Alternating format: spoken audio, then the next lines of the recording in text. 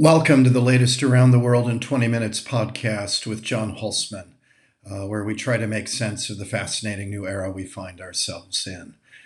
And this is going to be a series we're going to do. One of the strengths of realism is to look at the world through other people's eyes.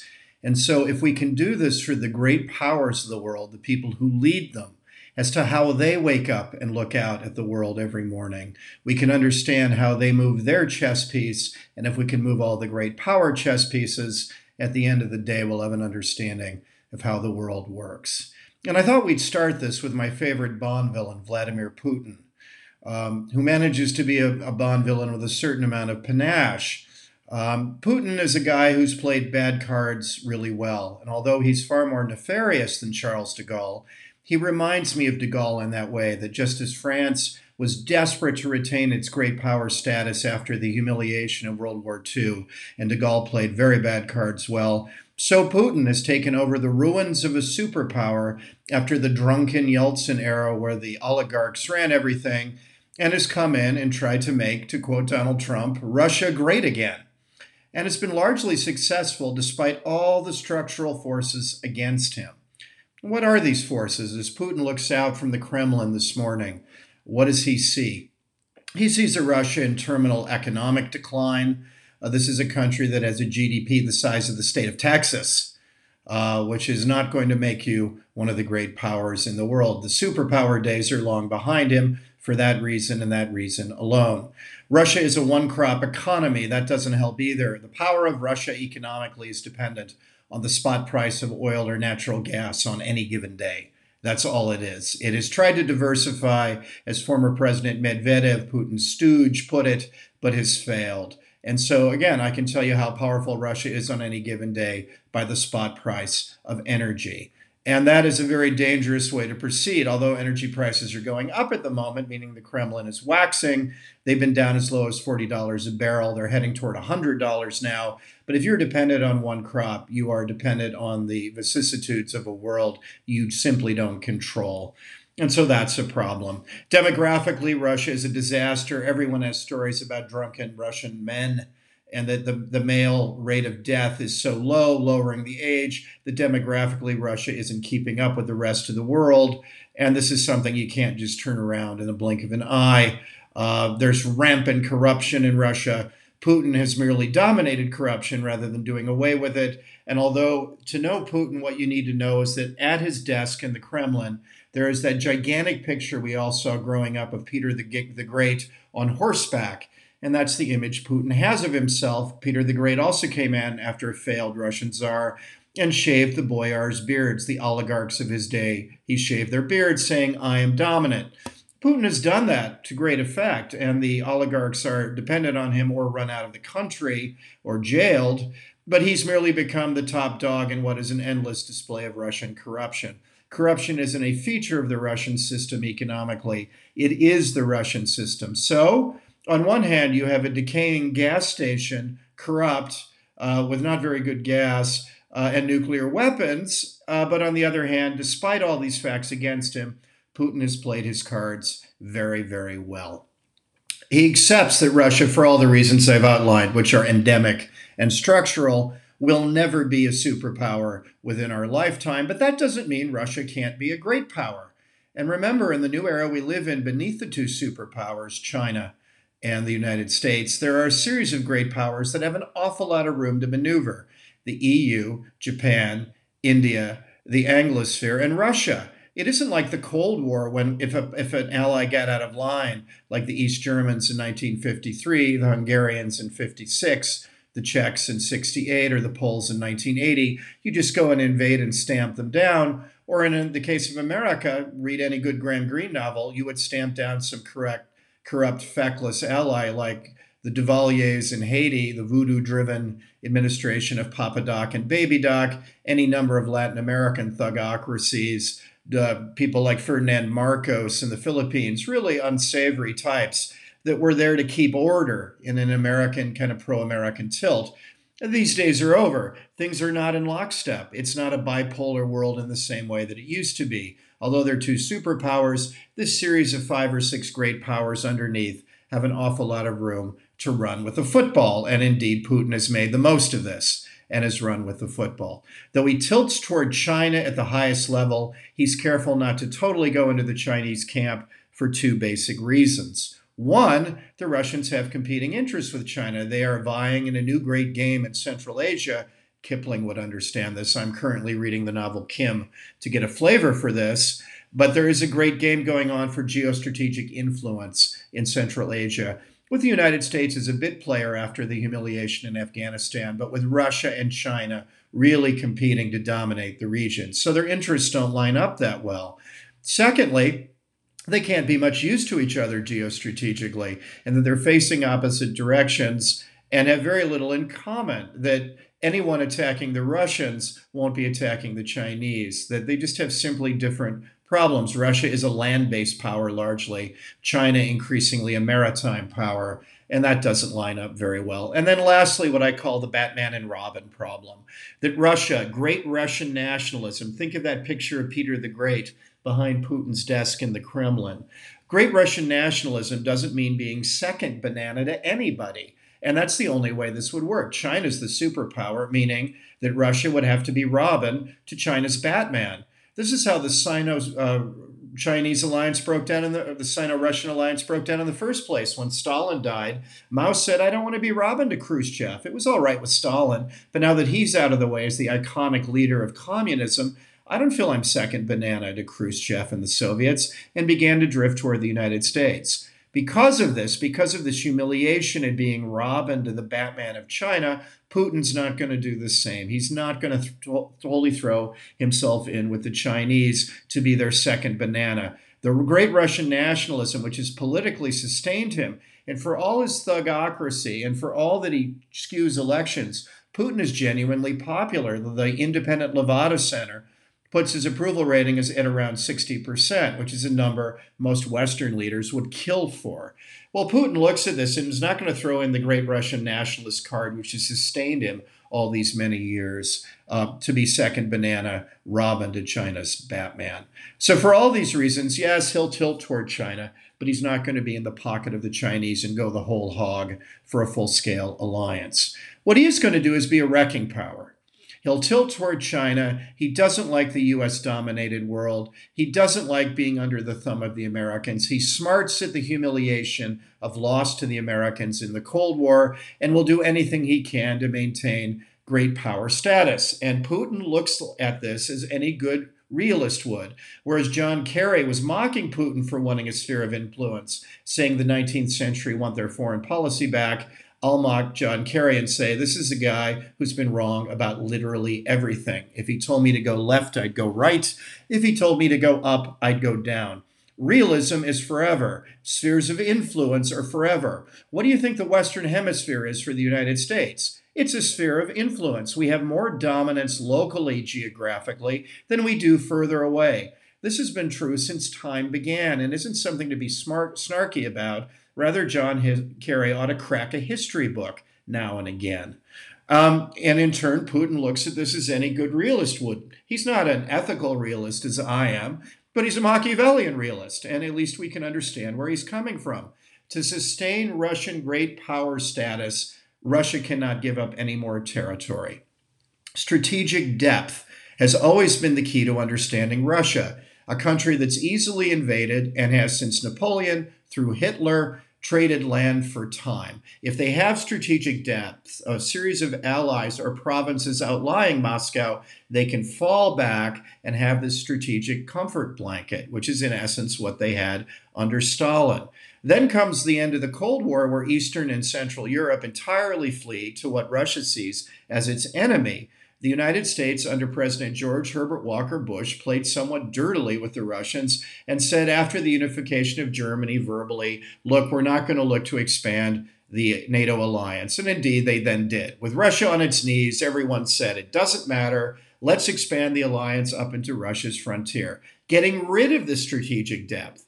Well, Putin looks at this as a humiliation. And now that Russia's off its needs, what does he say he needs to do? Not unreasonably from realist point of view, he says, we need strategic depth. That means the old Soviet socialist republics of Belarus and Ukraine and the Caucasus need to have a pro-Russian tilt. That will be the strategic depth that they have. They know they can't get back NATO. They'll mess with the Eastern Europeans. They'll try to have economic power there and in the Balkans. They'll try to torment the Poles. But in the end, those countries are now in NATO. What he wants to do is to see that one, NATO expansion has come to an end, and two, he retains his dominance in these former Soviet republics for strategic depth, and to prove that this is Russia's sphere of influence. That with this sphere of influence, Russia is still a great power.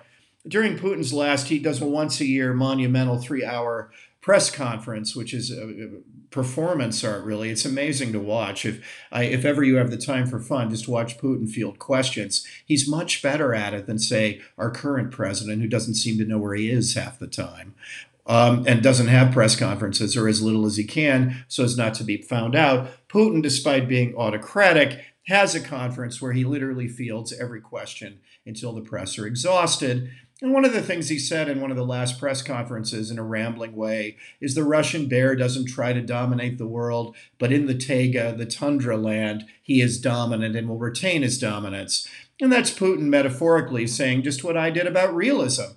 Russia will be a great power, and it will have a sphere of influence next door around Ukraine, Belarus, and the Caucasus states, and will meddle at the edges in the former Baltic states and try to economically penetrate Central and Eastern Europe to have a say there and in the Balkans. And that will be that. He is disciplined and focused on Russia controlling that territory, having a role to play in the Middle East, having a role to play in Central Asia, all these places next door to Russia, and that's it.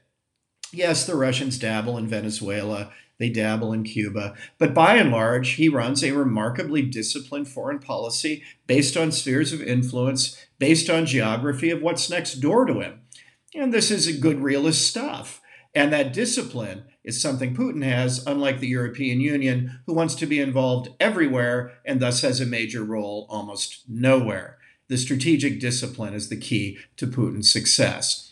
The second key is that Putin isn't afraid to have people die. He will use his army, take casualties as a weapon of policy without a lot of sentiment. Whereas if there were any casualties in Europe, there would be utter hysteria. The Lotus Eaters simply wouldn't put up with it. So he has an extra tool in the basket, as he showed when he annexed Crimea. Everyone said the days of annexing European countries are over until Putin annexed part of a European country. Crimea had been part of Ukraine. It has vital bases in Sevastopol and elsewhere for the Black Sea Fleet. And so he went in and just took it, and no one did anything. Predictably, crickets from the Europeans, because they don't have a common army or a common position toward Russia. He has a common foreign policy, a unitary foreign policy, based on this very rational, if ruthless form of realism, and he goes in and decisively does things, unlike everyone else. And this is another huge advantage that Putin has.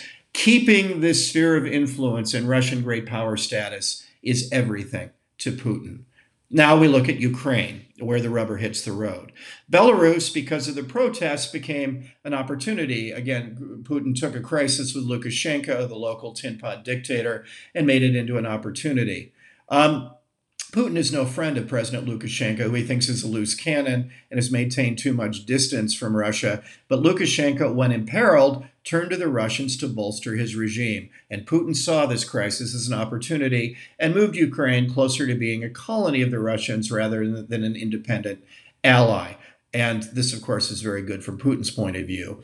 Secondly, Ukraine, desperate for NATO membership, still corrupt, still wanting NATO membership, still looking back to the halcyon days where it says it was promised NATO membership. Now, of course, everyone is embarrassed about that. Thank heaven the Europeans stopped the Americans from annexing it in their moment of into NATO in their moment of triumphalism after the end of the Cold War, because this is territory it would be very hard for the NATO alliance to secure. The problem with moving NATO so far to the east is that you move NATO into territory that is indeed a Russian sphere of influence that is almost impossible to defend.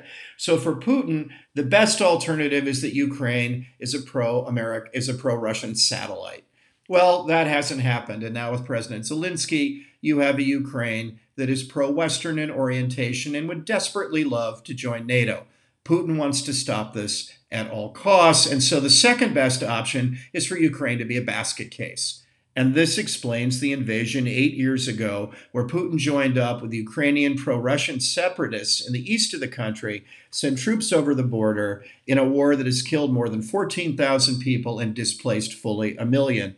The war is escalating at the moment. There are 100,000 Russian troops around eastern Ukraine. This is not enough for a full invasion, as every military expert, including me, will tell you. The Ukrainians have about 250,000 troops and are increasingly well armed by the Americans. But Putin is stirring things and probing at the border as the U.S. is distracted by looking into the Indo-Pacific, and the Europeans are distracted by their usual navel gazing. And while this goes on, Putin probes for Western weaknesses as a wrecking power, because the first best choice in Ukraine is a satellite. He doesn't have that. The second best choice is to make it an economic basket case because of endemic Ukrainian corruption on its own. This is already happening. They haven't solved this problem economically despite all their resources. They remain a basket case. And then third, to make it a strategic basket case, because if Ukraine isn't working, Putin can point to it as a demonstration effect to his other allies and say, in Central Asia, the Caucasus, Belarus, and the Balkans, and say, you see, if you head toward the West, you end up a disaster, and you don't want that. So not working in Ukraine is fine for Putin as a wrecking power. That keeps the strategic balance from his eyes working just fine. The third best option would be if the United States and the EU were stupid enough, the European countries, to allow Ukraine into NATO, which would be a catastrophic mistake. Watch Putin invade then. And then nothing would happen because we couldn't defend this country, and then NATO would be destroyed. Because NATO is based upon credibility. The Article 5 commitment that all for one and one for all, as the Three Musketeers would put it, that Article 5 commitment in NATO means the U.S. must come to the aid of every country in NATO. And that has worked as a blank check because the United States has, until recently, until the end of the Cold War, only included countries in NATO that it could defend. Ukraine is indefensible. And the U.S. has no major interest there, unlike the Russians. It would be as if somebody were to invade Mexico. If China were to invade Mexico, how would the United States react? Very badly. How would Putin react? Very badly. But he'd see a choice in this expansion. He'd see a choice to destroy NATO entirely, because if Article 5 didn't work for Ukraine, then the commitment itself would be called into question for everyone. So Putin is waiting in his wrecking power way for the U.S. to make a mistake and extend in what would be insanity NATO membership to Ukraine. So this is the order of priorities through which Putin views the world. He knows he cannot run it. He knows he cannot dominate it anymore as a superpower, but somehow, despite a sclerotic economy, a one-crop economy, endemic corruption, horrible demography, he has revamped the Russian military successfully since the war with Georgia, when it performed very badly. It performed much better in Crimea. He's made it a great power yet again. He has, in a coherent way, in a decisive way, in a unitary way, in a disciplined way, set up a sphere of influence with Belarus, Ukraine, the Caucasus states, then further afield, interests in Central Asia and the Balkans, and he's kept to that with some involvement in the Middle East. He's kept to that. The neighborhood is what matters. The sphere of influence is what matters.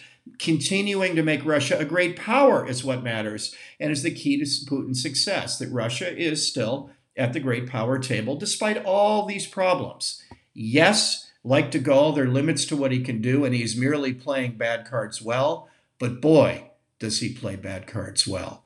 And the world through Putin's eyes is a wrecking power, waiting for the United States to make a mistake, wary of ending up in China's pocket, but knowing that if he's more wily and smarter and decisive than the other powers that have more power, the two superpowers, he can maintain Russia despite all the limitations of having an economy only the size of Texas. He can maintain Russian power and maintain its great power status for the rest of what amounts to him being the czar for the rest of his life. And that, as they say, is the world through Putin's eyes. Really enjoyed this one with Around the World in 20 Minutes. And for those of you who haven't subscribed up to now, please do so. So many of you have, and we're overwhelmed by the response to what we're doing, and we'll continue along these lines because we love working with Substack, which is me talking directly to you without the filter of various editors getting in the way and giving you the unvarnished, entertaining truth about how the world works. I so enjoy this one. I think we'll continue through the world through other people's eyes as we go. And do the other great powers as we go, because this has been great fun. Also, again, for those of you who have subscribed, please do give the $70 a year, $7 a month that we're asking. Substack works on the honor system. This is the price of the coffee I've already had today, I admit. If you think we're worth a Starbucks a month, if we add enough value to your life in doing this, that we're worth a Starbucks a month, and it's frankly less than that, please do give, because we want to devote more and more of our time to working directly with you, with our community, rather than through other people. It's a lot more fun. So please do give the Starbucks amount, and on we go. Thanks so much.